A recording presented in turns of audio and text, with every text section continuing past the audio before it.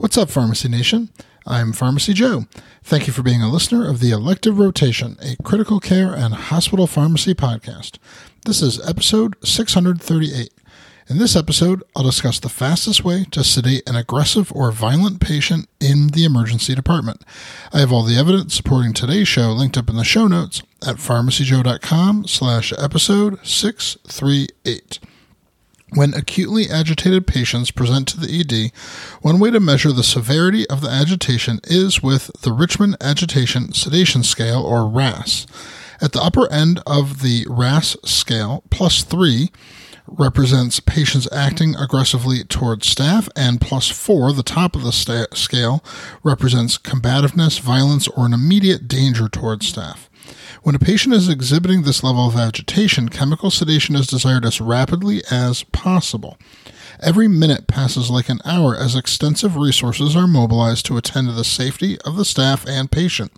Therefore, using the fastest treatment that can safely provide for adequate sedation is preferred.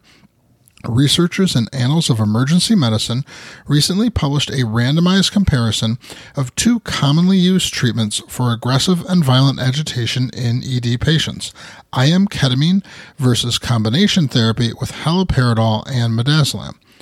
81 patients presenting to the ED with a RASS of +3 or +4 were randomized between ketamine 5 mg per kilo IM and the combination of midazolam 5 mg IM and haloperidol 5 mg IM.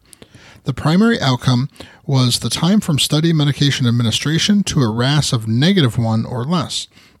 This is an aggressive target, as a RASS decrease to even a score of 0 or +1 is enough to remove the immediate danger to staff, de-escalate the resources needed, and begin to address the underlying cause.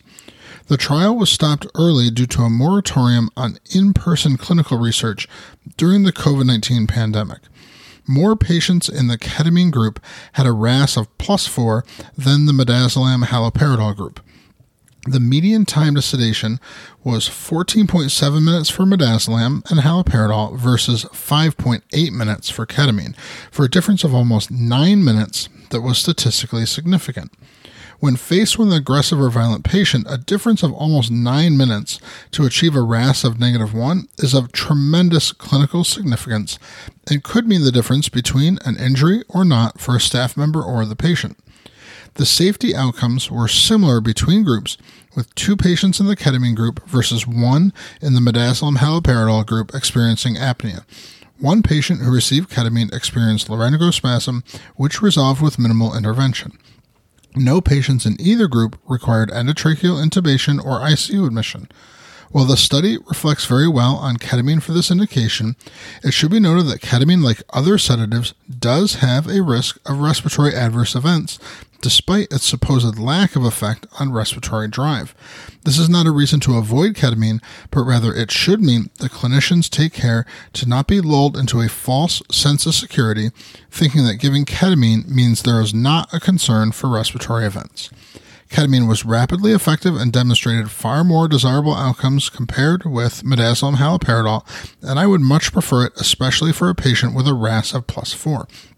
While trials stopped early for benefit frequently overestimate treatment effects, the early stoppage of this trial was unrelated to the benefit of ketamine and should not reflect poorly on the outcome of the study.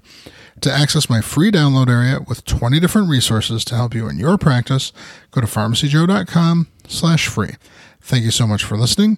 I'll see you in the next episode of the Elective Rotation.